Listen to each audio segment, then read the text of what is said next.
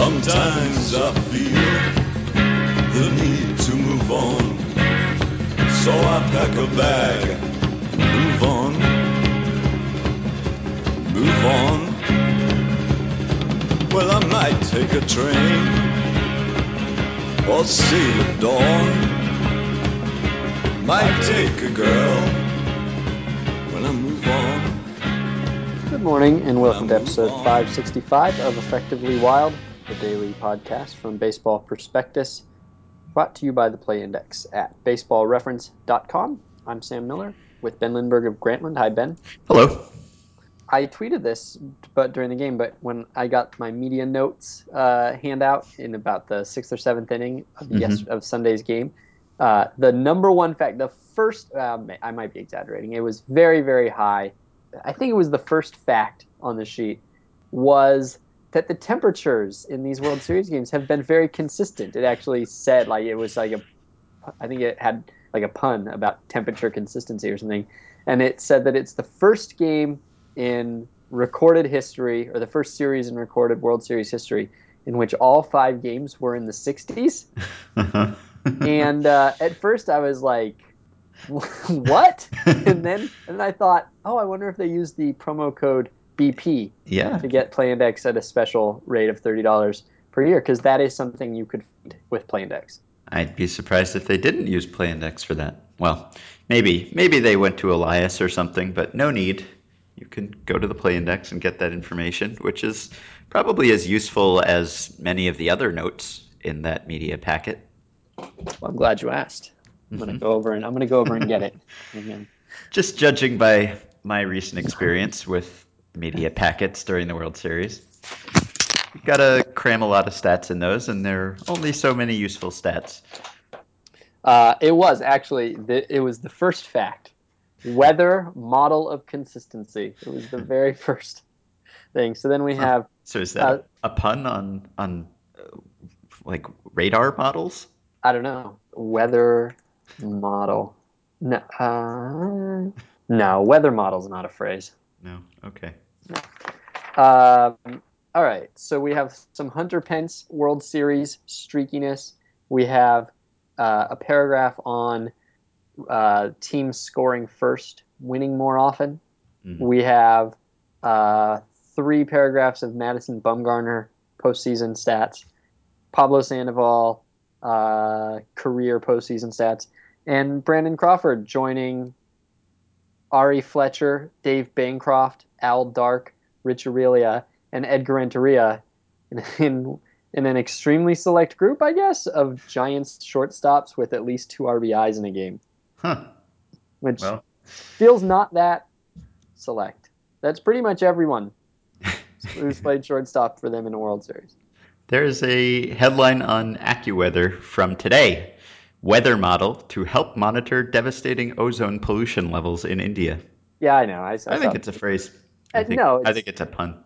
I don't. There's basically no other. It is not. I don't know. It is not prominently displaying. Yeah, well, it's those packets often have some of the same stats recycled and slightly updated.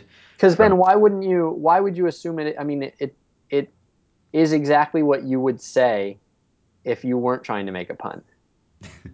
Yeah, probably. So given that, and given the fact that this is not a known phrase with pop culture ramifications or anything like that, you'd have to assume that I think you have to assume they were playing it straight. Also, no other puns. The other headlines for their little sections are Hunter Pence scoring first key, Mad Bum, Pablo Sandoval, and Brandon Crawford.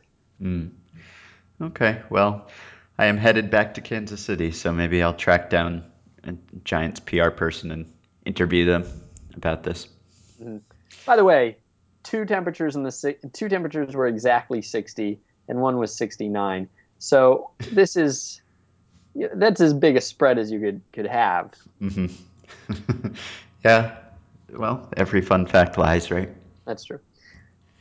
All right. So we're going to talk about the Rays today. Okay. There might be other things that you'll want to mention or talk about that have happened in baseball over the last few days, but certainly the Rays have been a a big thing. Joe Madden, of course, opted out of his contract and is a free agent, which we don't have much as in terms of managers. I was just talking about this with someone today about the Giants stability of the Giants core, and we were sort of going over the contract status for everybody and how young they were and everything, and then the question was brought up, well, what about Bochy? And it's like, well, managers don't really hardly ever leave. It happens sometimes, but for the most part, managers go until they get fired, or until they get in a fight with somebody, and then they might go to another team after that. But very rarely do you see a manager kind of take off like this. Mm-hmm. And so there's all sorts of intrigue about this, and ramifications for the Rays and for the rest of the league. I felt legit sadness for the 29 general managers who had to answer a beat writer calling them to ask if they were planning to fire their manager and replace him with Joe Madden. Mm-hmm. Because like what answer is there that that you would ever say other than no, I'm not, and this sucks that now this is even going to be brought up in an article about me. But yeah, so it's a pretty big deal. So the weirdest thing about it, before we talk about the significance of it, is that Joe Madden didn't know he had this opt out. Did you read? I was just going to say that I wasn't aware. I mean, was anyone talking about the possibility No, that no, he Joe Madden? literally no. It was triggered by Friedman's departure, Ah, uh-huh. and Madden didn't know that. Madden didn't know he had this. Huh. So when they asked him a week before whether he was staying, and he said yeah, according to his account, he genuinely didn't know he had an option. And so Matt Silverman, who is now the Rays president of baseball ops, called him up to tell him that he had a 2 week window. And according to Madden, quote, Matt called me originally because I was totally unaware of it. I didn't know. And then I knew. Huh. And once I had a chance to evaluate it, I was able to make up my mind for what we're doing now. It wasn't easy. There's a 2 week window there to look at it and make a decision. So maybe I should have asked Jason this. I wonder if Matt Silverman was obligated to inform him of this. Mm. And Or and yeah. also, how do you have, how does this get in a contract and you're not aware? I guess maybe maybe he just signed it and his agent did negotiating and it didn't come up. I I I kind of like to think that maybe Andrew Friedman secretly snuck it in so that he had extra leverage, Uh-huh. and so if the Rays ever tried to move him out, he could say, "Well, you get rid of me, you're getting rid of Joe," and Or then that like, or that he'd have the option to bring Madden wherever he or was going. ooh, even better. Oh wow, actually, I wasn't even thinking about that, but yeah, if he, huh, yeah, it makes you wonder, doesn't it, Ben? It does. Doesn't it kind of make you wonder if Andrew Friedman secretly snuck this in? Nobody was aware of it, and It's surprising that Madden's agent wouldn't have informed him about it, especially after assuming he Friedman has left. right. If the agent had negotiated it into the contract for Madden, then you would think that he would have remembered and told his client about it. I feel like I have to be misreading this article, or that this article has misrepresented it. But I keep reading it, and the words are the same. Hmm. Madden learned of the opt-out clause when informed by Matt Silverman, who was obligated to inform him. It's just incredible. And how hard is that decision if you're Matt Silverman? I wonder if he consulted with lawyers Uh-huh. Just beforehand. whether to tell him or not. Yeah, well, if he hadn't told him and then Madden had found out it was in there somehow, then that probably would have destroyed some trust, Would it? if not have opened him up to I don't legal action. I don't know that it would have destroyed any trust. I mean, if Madden doesn't know about it, how would he expect Silverman to know about it? Or, I don't know why he would expect to be told about it. So the whole thing is weird because Madden also has what we understood was that he had one more year on his contract, and that then so Friedman could try to poach him now, but he'd cost a prospect, or he could wait a year and then Madden would be free anyway. But then all of Madden's quotes are like about what a huge opportunity this was. It's like kind of let me see if I can get. I don't want to misrepresent. I just hope they will understand that this was a unique opportunity for me and my family and the charities I'm attached to. There was nothing else I was looking for before that. Up until Andrew left, I didn't have this kind of opportunity whatsoever. And then once Andrew left and this opportunity opened up, I had to consider it. 4 times the word opportunity comes up. But like he had, I mean, he could have left in a year. So it's not as though he was stuck with the Rays for life. I assume that he's had multiple contracts over the course of his tenure, and so he probably had lots of opportunities to leave if he had wanted to. So I don't know. The whole thing, it's very weird to parse and to figure out what I mean, on a very, very, very simple level, it's like, oh yeah, of course, Madden's got a chance to go make a ton of money, possibly from the Dodgers, who have tons of money to pay for somebody like Madden, possibly with another team that has tons of money to pay for someone like Madden. But regardless, it makes sense that his stature will probably never be higher, especially if the Rays have 2 bad seasons after this. And so, on a very simplistic level, of course, this makes perfect sense. And then the more anybody talks, the more you're like trying to figure out where the obfuscation is, and it becomes harder and harder. And so, it's probably best to just stick to the simple thing and say, "Man wants to get his." You can appreciate that. Right. Yes. And then the question is, where and how is he going to get his? Because of the lack of current openings, it's not as if he had done this at the end of the season, even maybe. But I mean, doing it now when there's only one opening, the Twins, which he is not going to leave the Rays to go to the Twins. That seems like more of a lateral move, payroll wise or market wise. Well, but every managerial job is open. I mean, Technically, yes. managers don't get paid enough to keep any GM from considering dropping the one that they've got. I mean, other than Mike Scioscia, maybe, who's got, other than Mike Scioscia, probably. But even that, it's like, I forget what it is, but it's the order of 1 year as a reliever or something like that over the next 4 years. Yeah, Scioscia was on a 10-year, $50 million contract. Yeah, And yeah. So they would Madden, have to eat 20 million yeah. if they wanted to replace him. So that's the most significant one. But Joel Sherman reported that Madden was looking for 5 years and 25, which would be the same annual rate as Scioscia, half the length. So that would make him the second highest paid manager, or maybe tied for first, presumably. yeah, I mean, certainly nobody thinks that the Cubs are going to look at the $850,000 they owe Rich Renteria or whatever and say, well, I guess we're stuck with him.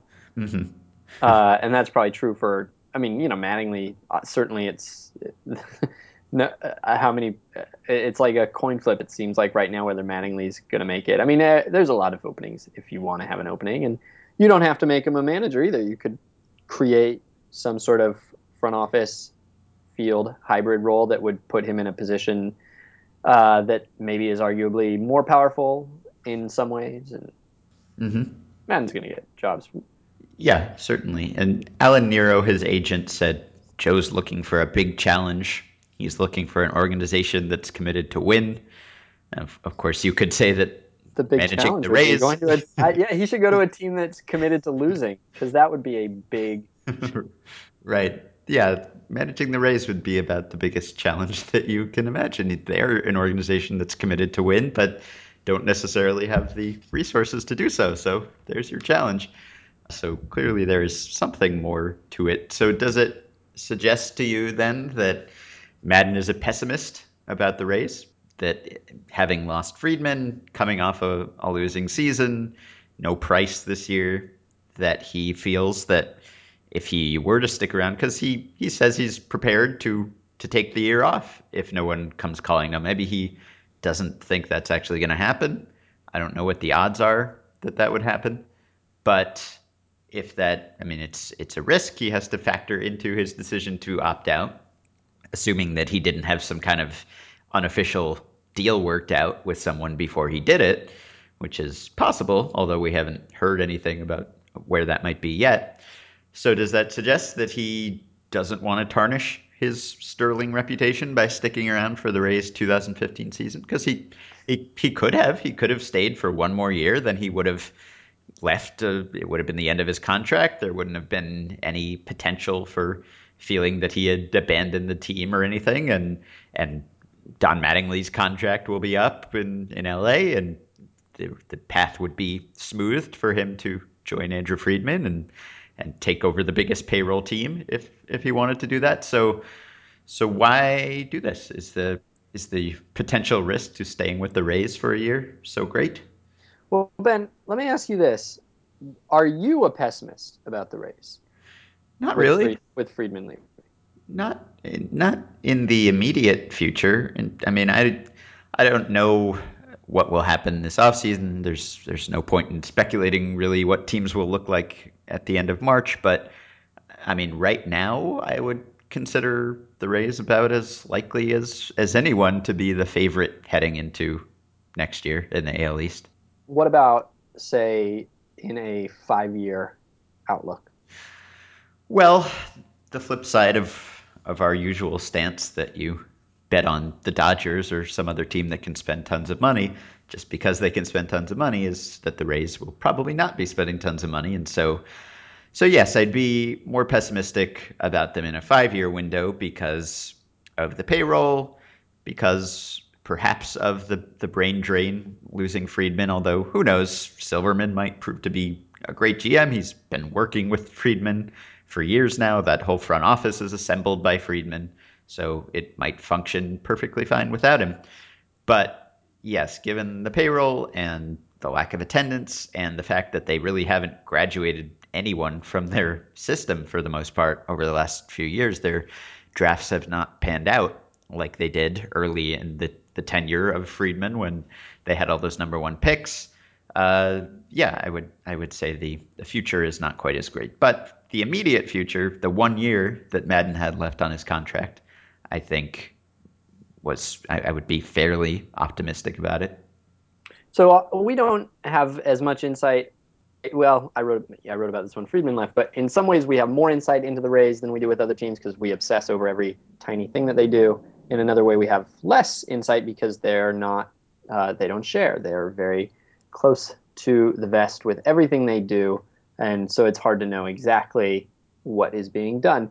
But based on kind of what we know, and books have been written about him and everything like that, so we know quite a bit. Um, what distinguished the Rays as an organization over the past 5 years compared to all the other smart organizations? What was the kind of um, the persistent advantage they had, or the persistent strength that they had that allowed them to be better and more consistent than other smart teams that are able to, pull off some good moves and some good windows, but nothing like this consistency at this payroll. Discipline, maybe sticking to the, Well, the the tenets of running a team, and I don't know uh-huh. whether that is a necessity because of their institutional disadvantages because they couldn't spend as much money, they couldn't make a big free agent signing that could possibly go bad, but they didn't do that. They were pretty strict about not signing free agents, not signing free agent pitchers for several years. They went without signing any, I think, and they were pretty ruthless about trading guys when they could still give you value before you run the risk of losing them without value. So I don't know. I mean, it's possible that just looking into the stats helped them gain an edge more than some other team, but I don't know about that. Just looking on the outside, I would say that just maybe not overcommitting because you could imagine another team just making one bad move that would have sunk the Yeah. franchise because if when you have a payroll that small, if you devote a significant percentage of it to one player and that player doesn't pan out, then you're in trouble. And they never really put themselves in that position. So I don't know whether that's Friedman, whether it's ownership, or whether any smart team would have done the same working under the restrictions that the Rays were working under. But you can't really point to any move that went south for them other than, say, Pat Burrell or something that was even close to catastrophic. They didn't really expose themselves. They didn't overextend themselves. Yeah, I think discipline is a very good suggestion. And discipline seems to me the sort of thing that Not having ever done the job, not having ever been that close to anybody who's done the job, I can't say this for sure. But if you ask me what the most important thing a GM does or does not do, I might have like 4 to 6 guesses of what that might be. And one of those 4 to 6 guesses would be that he has discipline. He is the kind of ultimate firewall in a lot of ways. He's the one who gets his name on the move, and he's the one who oversees all the different departments, and he's the one who is the liaison between the ownership and the moves on the field. And so discipline seems like it could be the single most important thing. It might not be. It might be like not at all important, but it seems like it could be the single most important thing that a GM could bring to the job. And I don't know that discipline correlates all that well with intelligence. And so we have maybe a lot of smart front offices and a lot of smart GMs, but they're not necessarily guaranteed to have that discipline. They might be rational, and through that rationality, they might put in place good processes that prevent them from, following some of their more tempting whims. But I think I've known a lot of very competent people, very smart people who had no discipline in their lives, and I don't know that there's any reason to think that just because you hire a smart GM that you'll hire a disciplined GM. And the Rays, like you say, have been very disciplined. And maybe that will be a significant thing that they lose. Maybe you can't replace Friedman by finding the smartest guy nearby. Even, Silverman seems very promising because he's been there working under him and working with him and all that. But, it's a very particular quality that is difficult to recreate. Mm-hmm. So anyway, long way of saying that I think that, well, we talked about Friedman going to the Dodgers and how much it meant.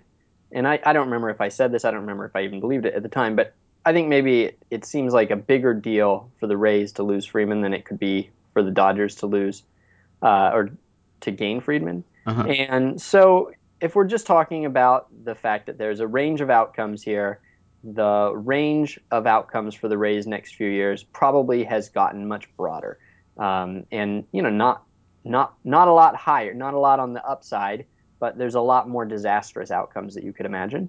And whether you think that they're more or less likely to win the division or to win the wild card or to win 87 games with or without Friedman, maybe that doesn't change that much. But maybe you're thinking that the likelihood of winning 55 games goes way up without Mm-hmm. Friedman, and that's kind of the disaster that you just don't want to be attached to.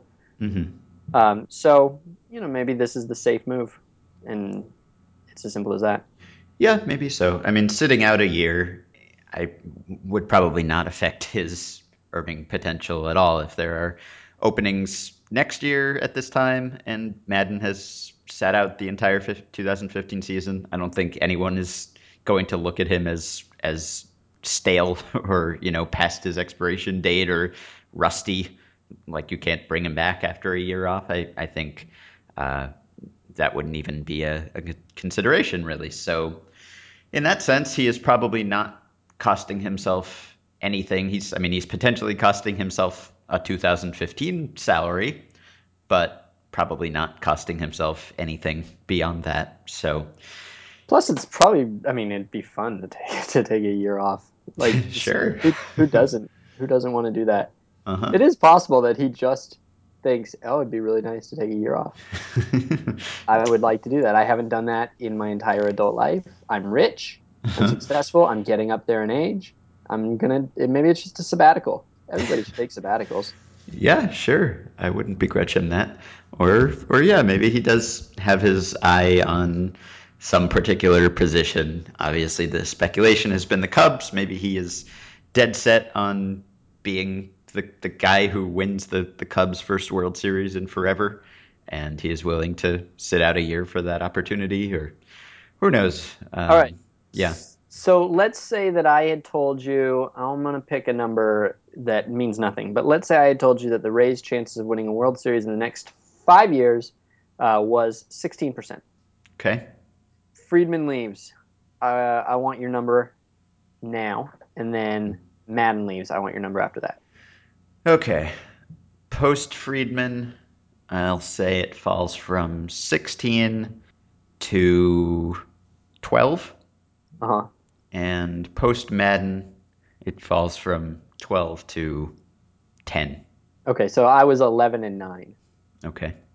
Yeah, Uh, I figure in the next 5 years, the foundation of the team that would be winning the World Series in that time is already largely in place.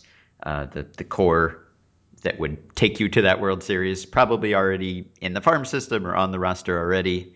So there are things that a GM could do to supplement that core or keep that core in place. But I would guess that going from Friedman to presumably another smart, capable person would not move that needle all that much, and probably the manager moves it even less. Although I could see the argument that once the core of the team is in place, maybe the manager sways things more than the general manager, but I'll stick with my numbers. and does Joe Madden work for the Dodgers next year? Uh, 2015 or Yeah, 2016? 15. 2015. I'll say I'll say no. I mean, it seems certain that he won't be managing the team in that uh, Friedman has kind of committed himself to that course both before and after Madden opted out by saying things about Don Mattingly. So I would say that the managing thing is not likely to happen, and it's certainly possible that he could be a special assistant to the GM or something for a year and then take over. Although you wonder whether Mattingly Yeah, I would can't imagine either. right if you add Madden to the organization in almost any capacity, you're sort of sending a signal to Mattingly, or at least he will likely interpret it as one. So that would be tough. I mean, you'd basically be putting dead duck status on lame duck status on Mattingly at that point. So that would be perceived almost as forcing him out, I would think. All right, and Madden says he'll continue to live in Tampa and quote, "My wife Jay is talking about opening a boxing spin studio in Tampa. Love the place. Will Jay open a boxing spin studio or will she not?" I don't think she will. What are the chances that she does? If I told you that the chances had been 62% that she was going to open a boxing spin studio in Tampa, what are they now? 25%. I think 2%. Really? 2%, yeah. Yeah, you'd have to think that the spin studio would be more successful in Los Angeles. So Yeah. I'm I'm kind of interested in the impact on the Dodgers Oh, because since the Dodgers hired Friedman, or at least since the offseason started, they've lost two of their highest ranking front office executives to two guys who've been mentioned on many potential future GM lists. And not only did they leave, but they went to division rivals. So DeJohn Watson, who was the Dodgers head of player development, went to the Diamondbacks, and now Logan White, who is the Dodgers scouting director, has left to join the Padres. So I wonder what that does, whether that offsets some of the benefit that they gain from adding Friedman. I mean, we've talked about how successful teams, it's tough to stay successful because as soon as you are successful, other teams want to hire the people who orchestrated your success, and so you lose your top ranking guys. And maybe these guys left because they harbored hopes of being GMs at some point, and once Friedman came in, it was clear that that wasn't going to happen anytime soon. Maybe they didn't want to work under a totally new regime in the same place. So for whatever reason, they left, despite the fact that, as we've talked about, the outlook for the Dodgers is as good as any teams, certainly better than the Diamondbacks and the Padres, who are not currently winning teams. And yet they left, and I wonder what that does to have your director of player development and your pro scouting director go to division rivals, whether they're, I mean, we've talked about the impact of trading within the division and how maybe that is overblown, but I wonder if you lose your top ranking people to division rivals, then now the Diamondbacks, who have the Dodgers player development director, know everything about the Dodgers system. They they might know the Dodger system better than the Dodgers do right now. And you could say the same about Logan White, who's gotten tons of credit for Yasiel Puig and the Dodgers international signings and pro signings. He is now with the Padres, who are sort of building their scouting powerhouse with Preller, and I wonder whether that affects their outlook at all. I mean, whether losing a top-ranking executive to a division rival hurts more than the alternative, than losing them to someone in a different league or a different division, or whether it even matters because you're probably not going to be trading within the division anyway, so maybe it doesn't matter that the Diamondbacks now know everything about the Dodger system. Yeah, I wouldn't think that would matter at all. Mm-hmm. On a sheer, I mean, just in the sense, like if you had the choice between adding Freeman and losing those two guys, or keeping those two guys and not adding Freeman, I don't know. We'll never know. But yeah, it does seem like maybe my gut says I'd rather have those two guys. But I don't. I mean, Watson left before Freeman got there, right? Mm-hmm. Yeah. And so there's no reason to think that was related. And White's been interviewed everywhere. So even if you don't promote, if you hire somebody else, or if you just keep, and then maybe White leaves anyway. So it's not as though that's an easy math problem to do anyway. The variables might not have anything to do with each other whatsoever. But yeah, I mean the Logan White news, which just happened very recently, like an hour ago, is a huge coup. Mm-hmm. And if I don't know, there's been some big moves, haven't there? There's been front office moves, yeah. I mean, there's been a very active front office. That's right, yeah. Brian Manetti, the Offseason already. Nationals assistant GM, Yeah. stepped down and took an equivalent position, kind of. I mean, it's not something we don't see managers do what Madden has done all that often, and we don't really see that with front office executives usually either, that they just leave and take an equivalent position with another team. It seems like often their contract is up and they go somewhere, or they get a promotion somewhere else, but not often just the lateral move. But yeah, Manetti went from the Nationals to the Diamondbacks. And the only other thing that maybe we should mention briefly that's happened that we haven't discussed is the Miguel Cabrera surgery, which turned out to be more serious than expected. So everyone knew there was something up with his ankle, and he had surgery last Wednesday, and he got those bone spurs removed from his right ankle, but he also had a stress fracture to a bone in his foot, and this was more serious than anticipated. Dombrowski said it's worse than what we ever would have anticipated. We were surprised. We did not know there was a stress fracture in there. And so now he is going to be off his foot and off his ankle for 3 months, which means that he will be evaluated a few weeks before the start of spring training. Possibly his opening day status is now in jeopardy. But whether or not this affects his 2015 performance, this is the sort of thing that you have to factor in when you're making that decision, as Detroit has the last couple off seasons, about whether to extend a guy before you have to.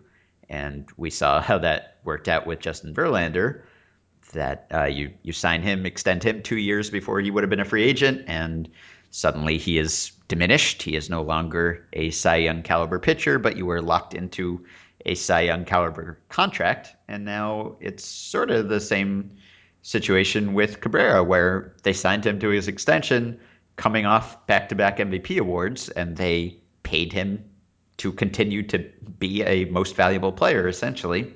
And he had another excellent year, but a down year by the standards of his previous 2 excellent years. And now he has this injury to deal with, which kind of goes along with the expectation that maybe he doesn't have the best body type to age well, or he's just getting to the age where players generally head downhill a little bit. And so if you had waited with him either till next year, which is when he would have been a free agent, or if you just signed him to an extension now, if the Tigers had waited a year and negotiated with him now, I wonder what they would have saved. Presumably something, right? They probably would have paid less for Cabrera now over the next several years, or maybe they would have paid the same per year but not had to guarantee him as long a contract, something like that. Anyway, this is the risk when you do that. Why you better get some sort of discount if you are going to extend someone way before you have to. I wonder what we should go back and listen to what we said I think that's what about we that. said. But Yeah. I'm trying to, we thought that there was no way that there was very little possibility for saving money and a huge possibility for Right. losing money by going ahead and doing this. Yeah. Byron Buxton, by the way, left a game with a wrist injury today as well. Mm-hmm. Okay. Well, it's another thing that one might have talked about. Unfortunate. Mm-hmm. Okay. So, as I said, I am headed back to Kansas City, which means that even though no one made that Twitter account we suggested, that's its sole purpose would be to announce when we are going to put up an episode in the morning instead of at night. That will probably be the case on Wednesday, since I'll be at the ballpark late tonight, Tuesday. So we will have a show for you one way or another, and we hope that you will support our sponsor by going to baseballreference.com, subscribing to the Play Index using the coupon code BP, and getting the discounted price of $30 on a one-year subscription.